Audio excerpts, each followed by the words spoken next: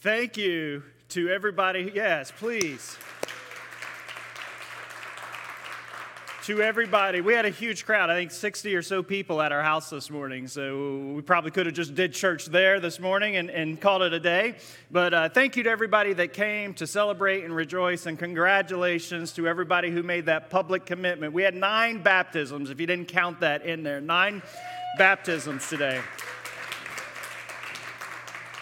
which I think is pretty dang phenomenal. So praise God, praise God. Hey, welcome. Again, thanks for being here, whether you're here in person, whether you're still at home listening online. Saw another new family coming back in this evening. So, man, every time somebody comes back, it's like, new people, they're here, finally, they're back. So it's a celebration to see each person. The Barbosas are here tonight, so just welcome them if you see them this evening. We're working through the Gospel of Luke together for the second year in a row as a church for this time of the year. And we've made it to chapter 6, which in the Gospel of Luke, we call it the Sermon on the Plain. It's very comparable, perhaps almost the exact same sermon as the Sermon on the Mount in the Gospel of Matthew, with a few differences. And whether it's the Sermon on the Mount or it's the Sermon on the Plain, essentially what Jesus is teaching with this sermon is what a lifestyle in an alternative community looks like, in a countercultural society. What that looks like in the kingdom of God, a kingdom that will be ruled by the values of Jesus and not the values of this world.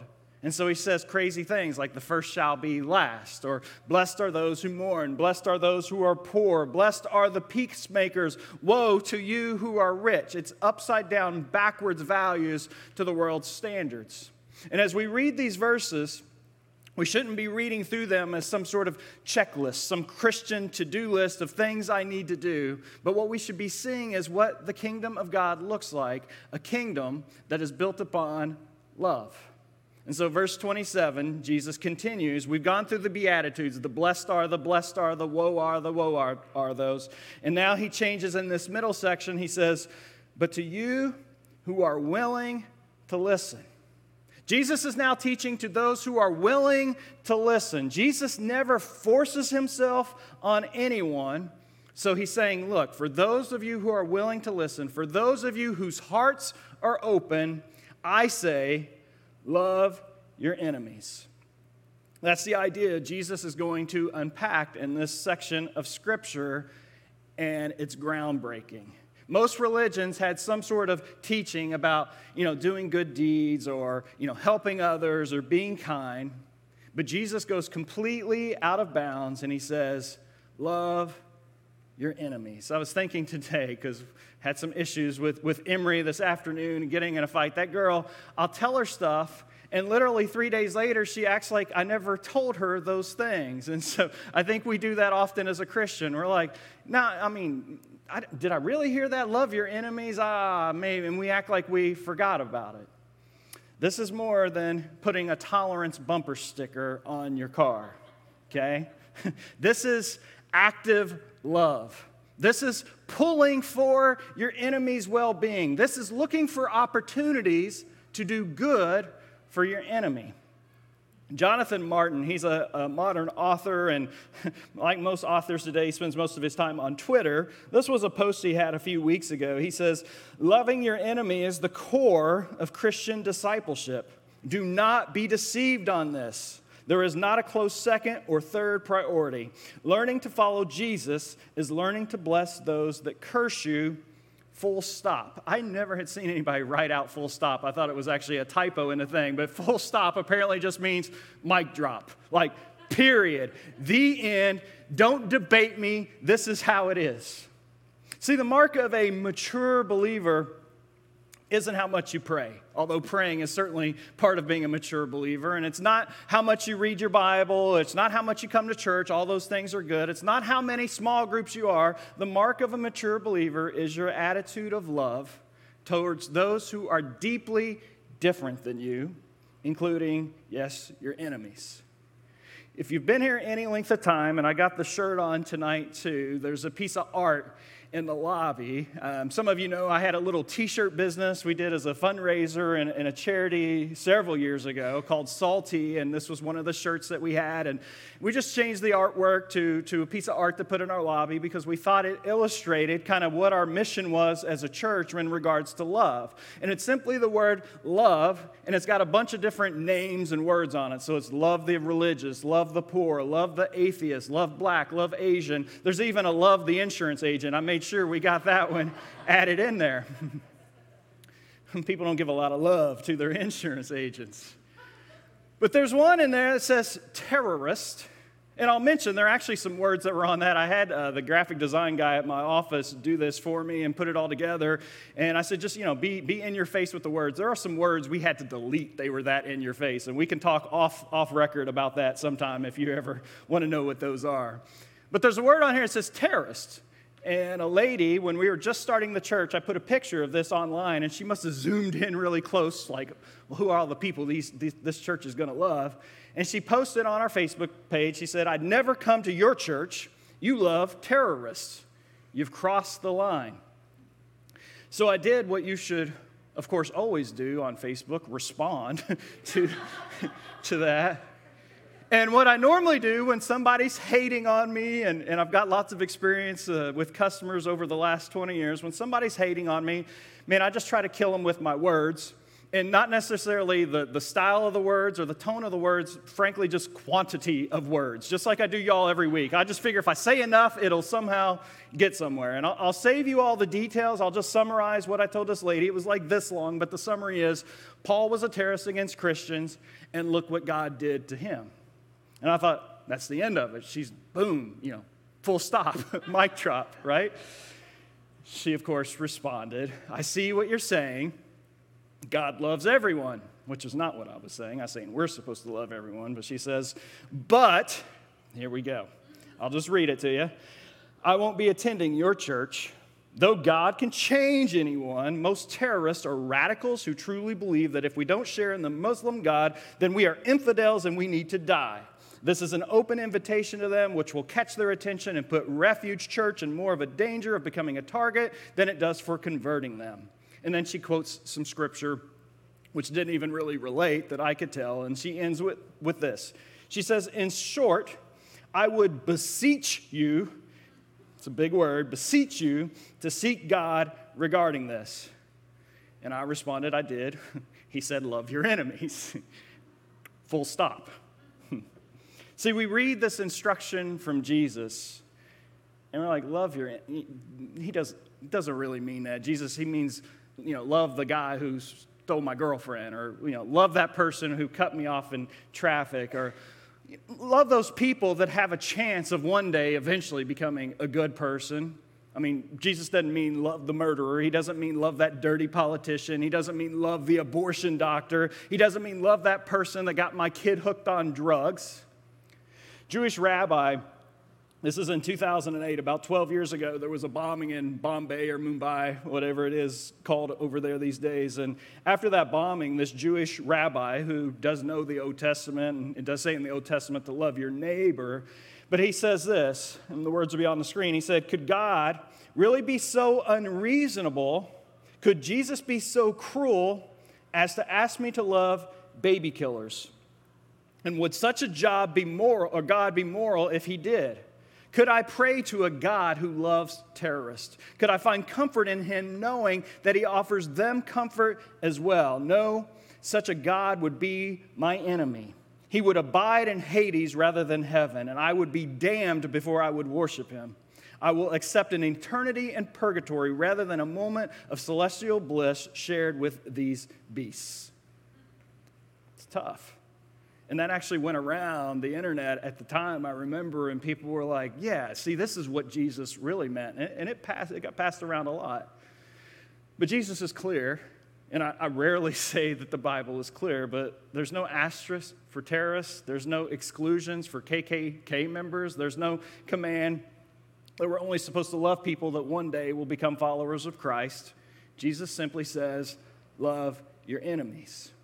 And to drive it home a little bit more, then he says, because if you don't know what love means, it's a verb, it's an action. He says, do good to those who hate you. Bless those who curse you. Pray for those who hurt you. See, Jesus is making this very specific. He wants you to think of those people who have hurt you personally. He wants you to think of those people who have spoken bad about you personally. He wants you to proactively then love those people. And again, what's happening here is Jesus isn't giving us a to-do list. He's unveiling his kingdom. A kingdom where there is no revenge. A kingdom where there is no division among classes. A kingdom where love and being a good neighbor rules. And so what happens if we took Jesus seriously on this command? What happens if we started living the kingdom life right now? We got a glimpse of that in the 1960s. Martin Luther King and all the civil rights leaders around him, they made enormous change in our country, not by fighting their enemies, but simply by loving their enemies. Not surprising, Martin Luther in his home church gave a sermon on this exact verse every single year. And I'm just going to give you the one from Christmas Eve, 1967. It's beautiful. He's amazing. He says, "Bomb our homes and threaten our children, and as difficult as it is, we will still love you. Send your hooded perpetrators of violence into our communities at the midnight hour and drag us out on some wayside road and leave us half dead as you beat us, and we will still love you. Send your propaganda agents around the country and make it appear that we are not fit culturally or otherwise for integration, but we will still love you. But be assured that we'll wear you down by our capacity to suffer, and one day we will win our freedom. We will not only win freedom for ourselves, but will appeal to your heart and conscience that we will win you in the process, and our victory will be a double victory." Isn't that beautiful? So I think often when we love our enemy, we feel like we're giving them a free pass. Like, surely I'm not supposed to love them in spite of their flaws and their sins. And if I do, then people are going to think I'm loving the wrong people and I'm doing good for the wrong people. And then, well, what will people think of me? But judgment, which is what we're going to talk about next week, wrath, punishment, all of that belongs to God. Our call is to love. And so I thought this week, what would happen instead of on Wednesdays, the group that holds up signs at the abortion clinic over there on College by my Starbucks, what would happen if on Wednesdays, instead of holding up signs and protests, they took them cookies every Wednesday? Where would that conversation go? Or what would happen if you have a politician that you hate, per se, that's your enemy, and for a week straight, you posted something nice every single day of that week?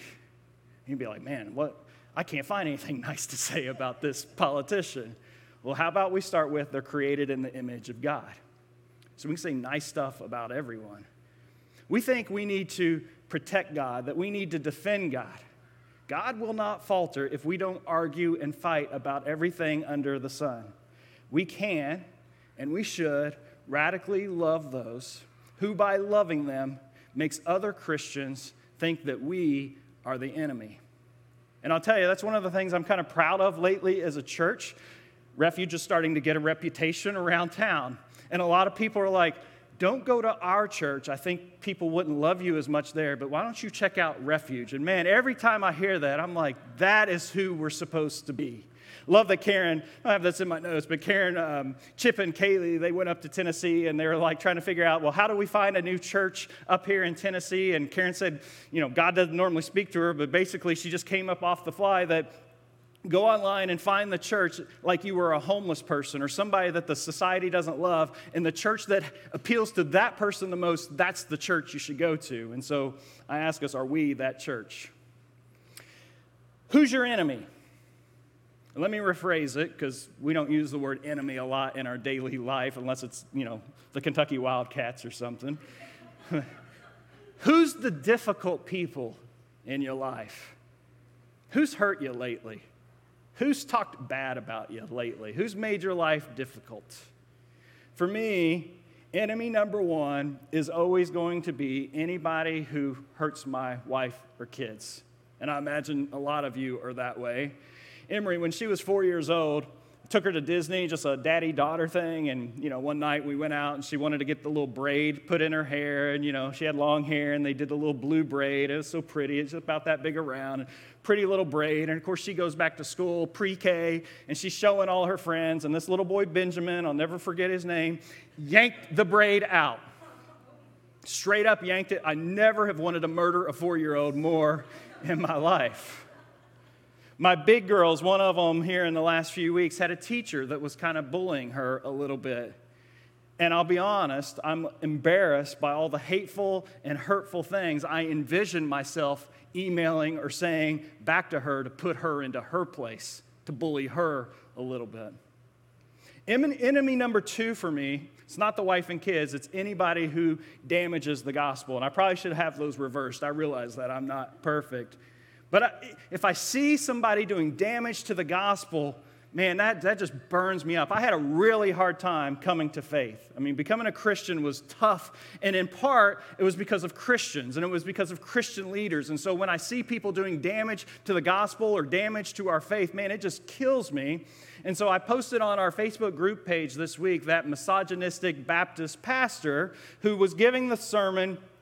And to boil the sermon down in a nutshell, if you didn't see that online, is basically, hey, women, if your husband is cheating on you, it's your fault. You need to diet more. You need to keep yourself looking better. You need to put on more makeup. You need to try to be like Melania Trump and not the troll that you are. I mean, this is really the message that he gave. Essentially, if a husband looks at porn or a husband has an affair, it's your fault.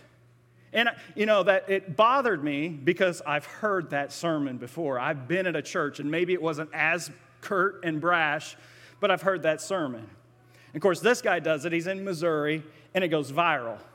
Both inside the church, people are sharing it. Outside the church, it went viral this past week. And I watched it, and the guy makes my skin crawl because he is damaging the gospel. He's making me look bad as a Christian. And all my friends think Christians are dumb and bad anyway. And so I wanted nothing more than to see that guy be fired, being taken down, and really just nothing good happening to him. But that's the wrong feeling. Jesus says, love your enemy. Pray for your enemy. Find a way to bless your enemy. Do good for your enemy. So I'll ask it again. Who's your enemy? Maybe your enemy is the person or persons you rode to church with tonight. We'll sit here and we'll go, yes, Jesus, love your enemy. Of course we should do that. But then we don't even extend grace to the person we say we love more than anybody in this world. Or maybe it's those little enemies riding in the back seats. I heard somebody once say, and it's always stuck with me, children are little modes of sanctification. Leave it to a kid to really cause us to see the bad stuff in our lives, the depravity of our hearts, our own selfishness and pride, and the anger we have of serving those little enemies that curse us all the time. Who's your enemy?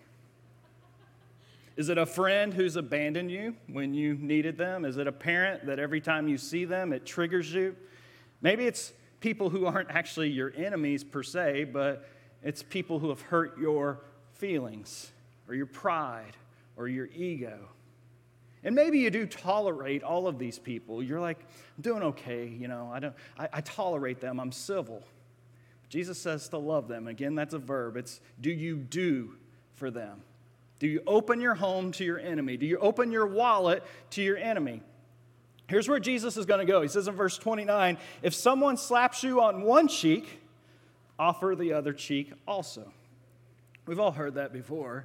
And essentially, this isn't like about a slap fight and, punching each other back and forth.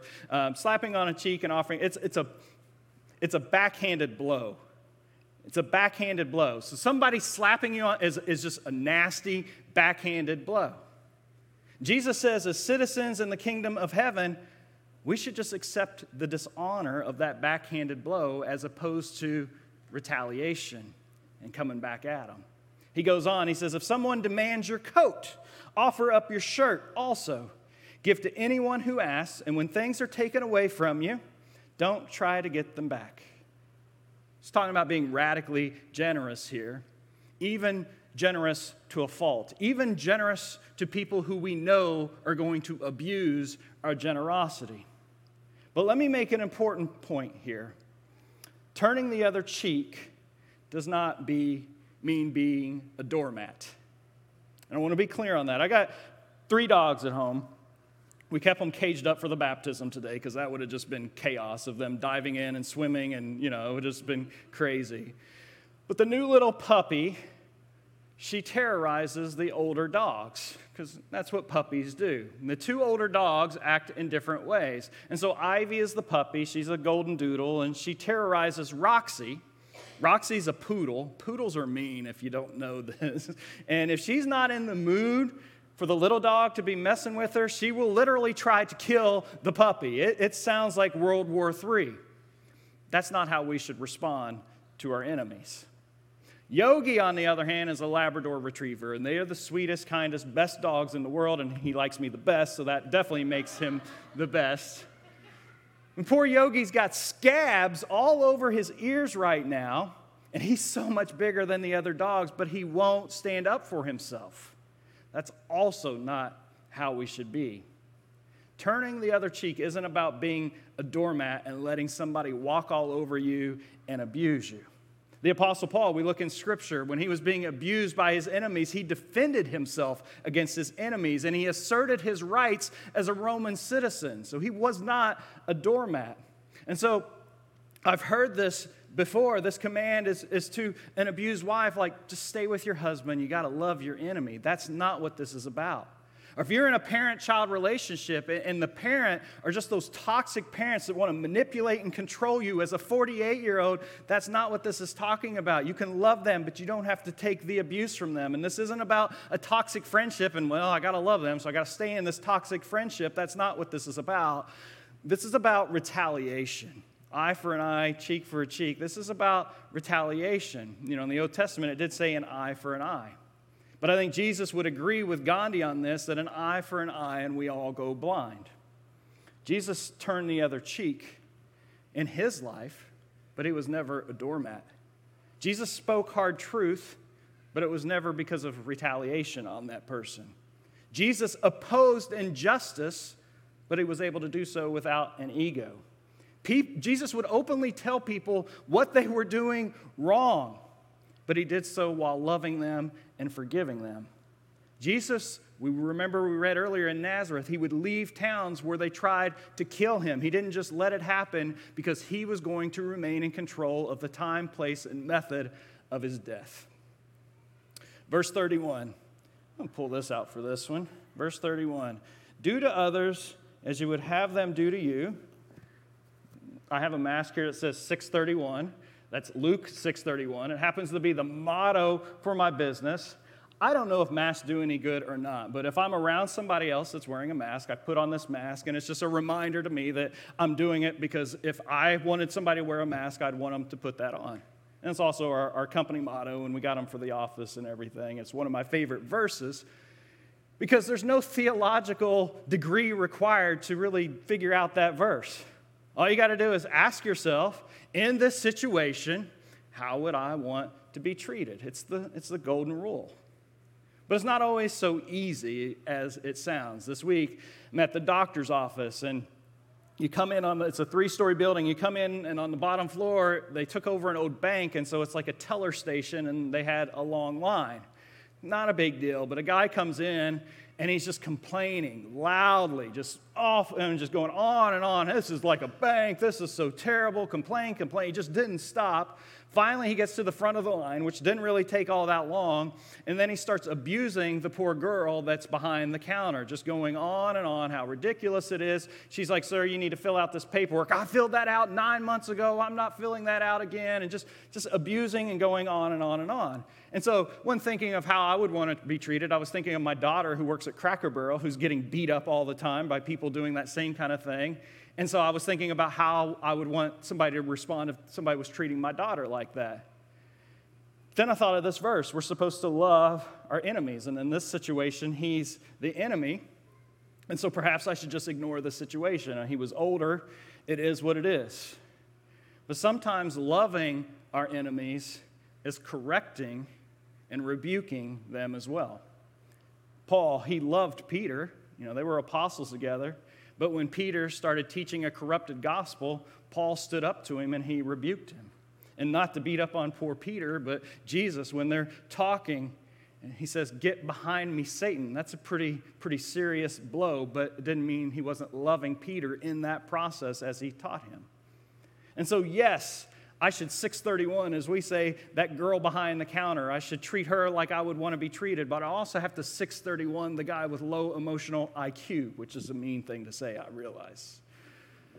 That's way out of my comfort zone doing this because I don't like to confront people. Number one, I am a conflict avoider, if you haven't figured that out. And so it's much easier for me to just stay in my lane, but staying in my lane all the time isn't necessarily loving my neighbor. That's being controlled by my fear while I burn up inside with pride and anger how I'm not bad like that person.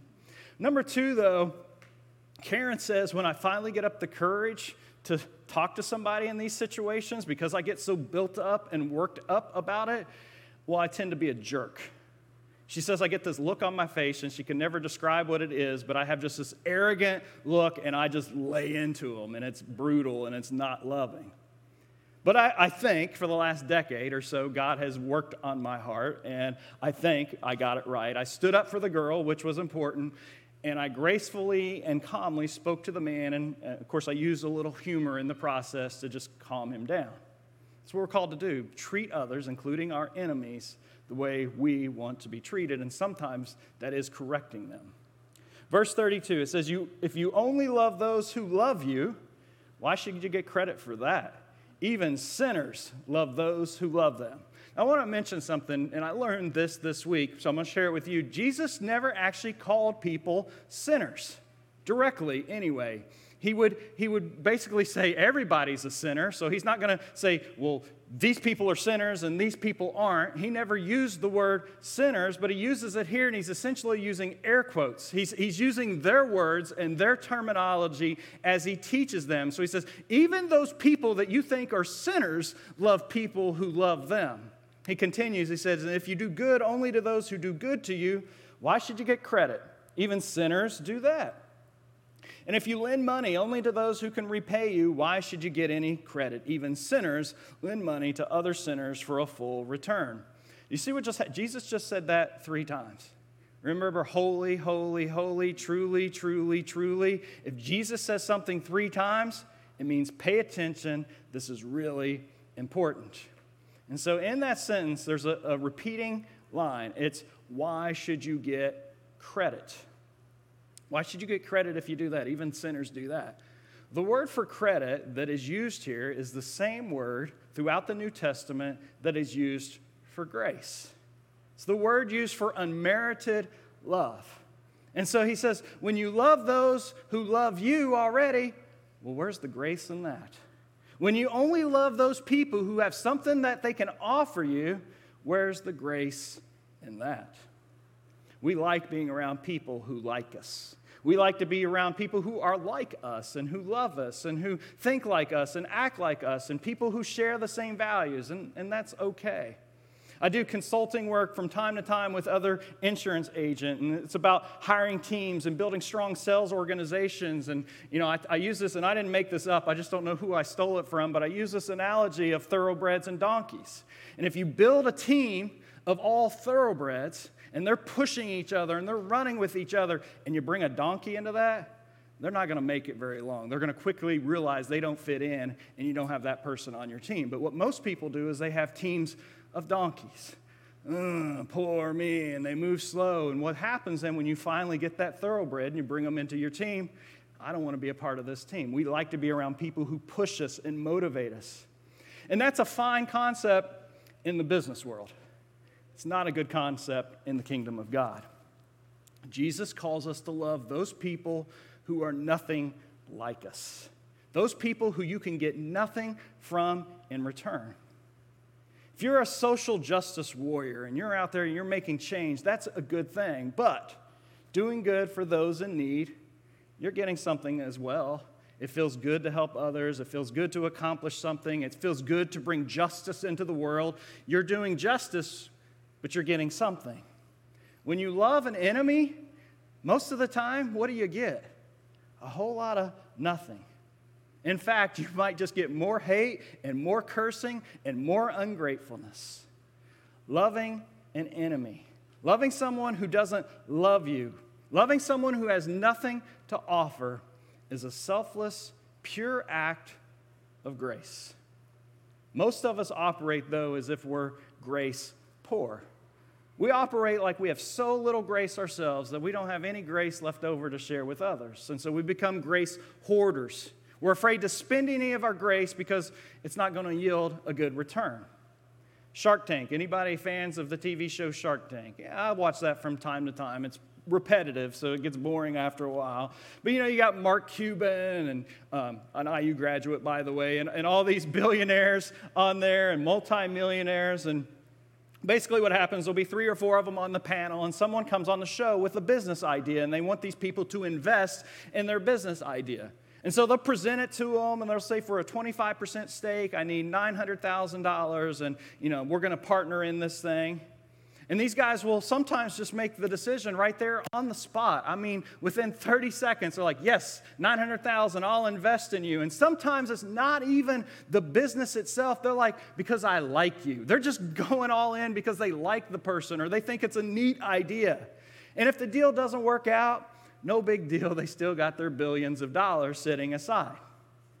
But if you and I were the 3 people on the panel on the show, and somebody comes in and they're wanting us to be an investor in the pizza cupcake, we're going to have to think long and hard about that. Like, is this going to work out? Is this a good investment for me? Or if they come in and they're trying to get you to invest in Throx. Throx are socks sold in pairs of 3 instead of 2. So if you lose one, you got a backup sock.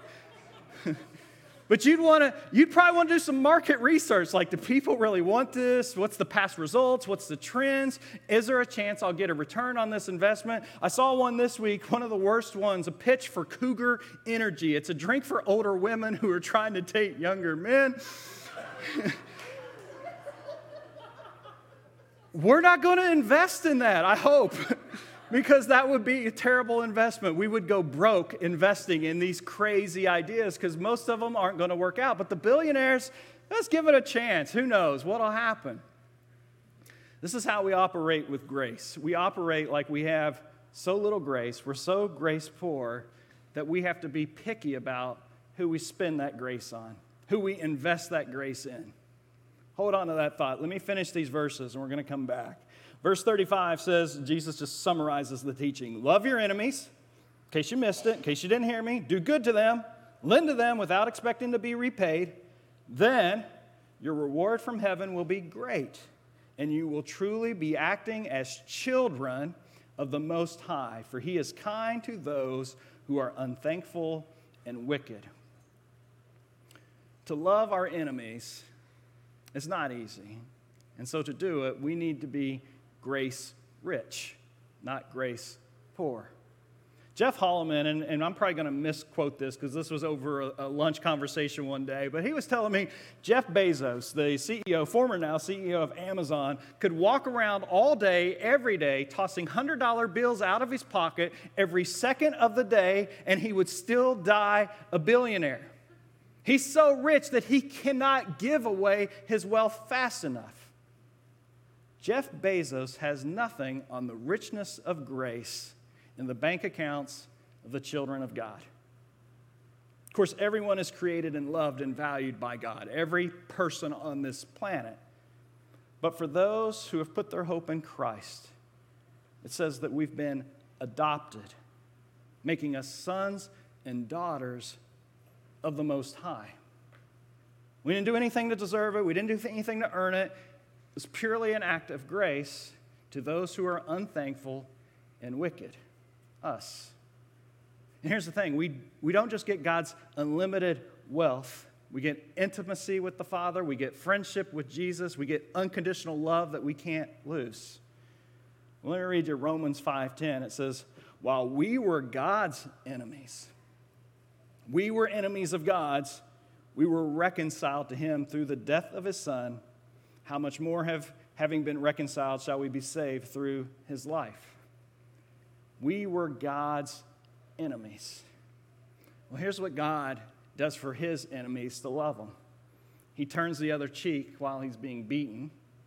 While he's being cursed, he's praying for and blessing those who are cursing him. While he's being mistreated, he's praying for people who are mistreating him. On the cross, Jesus gets nothing but abandonment. It's no return. Jesus loved those who didn't love him. Jesus did good for those who only did evil to him. Jesus paid a debt for those that couldn't pay the debt and weren't grateful for the debt that was paid. No matter how broken that enemy is that I'm called to love, I was broken to Jesus. No matter how wrong their views are, I was just as mistaken. No matter how hostile they are to me, I was hostile to God. Until we are amazed by Jesus' grace and mercy towards us while we were enemies, we'll never be empowered to live out this command of mercy and grace to others. Jesus gave us, as we sang earlier today, a bottomless ocean of grace, so deep that we're sinking in it. So you don't have to be frugal with your grace. You don't have to be tight-fitted with your grace, fisted with your grace. You don't have to spend that stuff like it's going out of style. You can just spend it like it's burning a hole in your pocket. That's how much grace we have. We cannot give it all away. And so I'll share as we close here. I woke up in the middle of the night on Thursday, about 3 a.m., and I started thinking about that misogynistic Baptist pastor that was making me crazy. Earlier in the week, I did feel a lot of hate and a lot of anger for him, and it just kind of led me thinking about all the pastors and all the Christians that have that small-minded, old-fashioned mentality. Wednesday afternoon, in fact, I was still feeling it, and so I got out my popcorn and started reading all the comments. And, you know, there's a lot of hate, there's a lot of venom, and there's very little grace. The big word, it seems like this year or maybe last year, is this cancel culture stuff. And I don't listen to a lot of news, so I actually had to look it up to see what it was. It says cancel culture refers to the practice of withdrawing support for people and companies after they have done or said something considered objectionable or offensive. Christians are called to love our enemies, not cancel them. And so as I laid in bed and I'm thinking about this guy, I began to empathize with the pastor. I mean, absolutely, he should not have taught that, but has anybody ever told him that that's wrong? Maybe that's the teaching he's heard all his life, so he doesn't know any different. And I'll tell you, I started reading all the negative comments on Wednesday, and this is what really messed with me. And a lot of the comments were, how dare he say women have to look a certain way? He's fat, or he's ugly, or he's this, or he's that. How bad did that hurt him? I mean, I actually was laying in bed going, I don't know, this guy's going to commit suicide. I mean, if somebody said all that nastiness about me, I don't know if I could take that. And then I thought about kind of putting myself in his shoes. What if something went viral that I said? I mean, we're here every night, and it's live, and it's on Facebook, and you know, I can say stupid stuff sometimes. And what if I said something stupid, or it's taken out of context, and it goes viral? And then I get canceled. And it not only destroys our church, it destroys my livelihood because I have a different job that pays me, not this one. And my business gets destroyed because of being canceled by something dumb that I said. And so I really just had this kind of epiphany, and I'm sharing it with Karen over breakfast the next morning, and we had a little mini counseling session right there at the breakfast table. She said, no, what happened is your humility allowed you to have empathy, which brought about compassion, which brings about forgiveness. Richard Rohr says, we do not think ourselves into new ways of living. We live ourselves into new ways of thinking. Loving our enemies, it don't just happen like that, y'all. It's a process. It's a process of letting go. It's a process of humility. It's a process of empathy. And most of all, it's learning to forgive, because that is the foundation of being able to love that enemy. And so I thought we would just end tonight, not with songs, but just a time of prayer, because prayer is a big part of forgiving others and loving our enemies. And so I'm going to ask the question that I've asked multiple times tonight: who's your enemy? Just think of that person in your head right now, somebody who has hurt you. Maybe it's a pastor at a former church that's hurt you. Or maybe it's that former friend that you're still struggling to forgive. Or maybe it's an ex-spouse, Or maybe it's a parent that you haven't spoken to in years because of a broken relationship. Maybe your enemy is some public figure that you're just really struggling not to hate right now. Or maybe it's for some of you the person sitting next to you because of the fight you had earlier today. I don't know. Who's your enemy right now? But I just want to end with a time of praying for those people, those enemies. So go ahead and close your eyes and begin to pray to God. And just ask God if he would remove that hate from your heart, if he could remove that anger.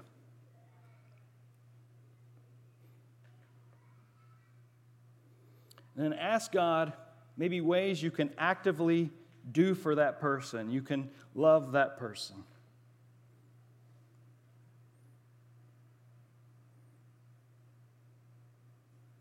And as you're doing that, take some time to then pray for that person.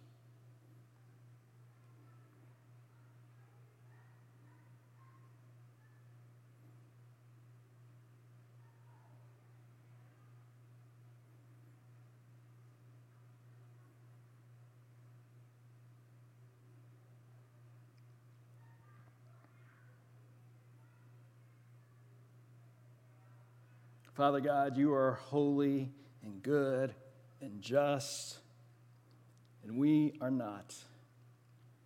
God, I pray for all of us to grow thicker skin. God, I pray for bigger hearts. God, I pray that we all see the abundance of grace that you've given us, that we are bending beneath its weight and mercy, that we're drowning, God, in grace, that we could never spend all of the grace if we have it 1 billion years and 1 billion lifetimes. God, show us this week our enemies, not for purpose of retaliation, not for purpose of more hate and anger. Show us our enemies for the purpose of knowing who the people are we need to love. God, we thank you so much for the grace and mercy. We thank you for those baptisms this morning. What a beautiful day. In Jesus' name, amen. I don't have a send-off or anything. Usually we do a song or something, but hey, this week, do that. Look for people that enemy is a weird word. We don't use it, but somebody who's hurt you, somebody that's cursed you, that people speak bad about you. Have empathy, have compassion, move towards forgiveness, and as hard as it is, think of how you can love that person. God bless. Love you all. See you next week.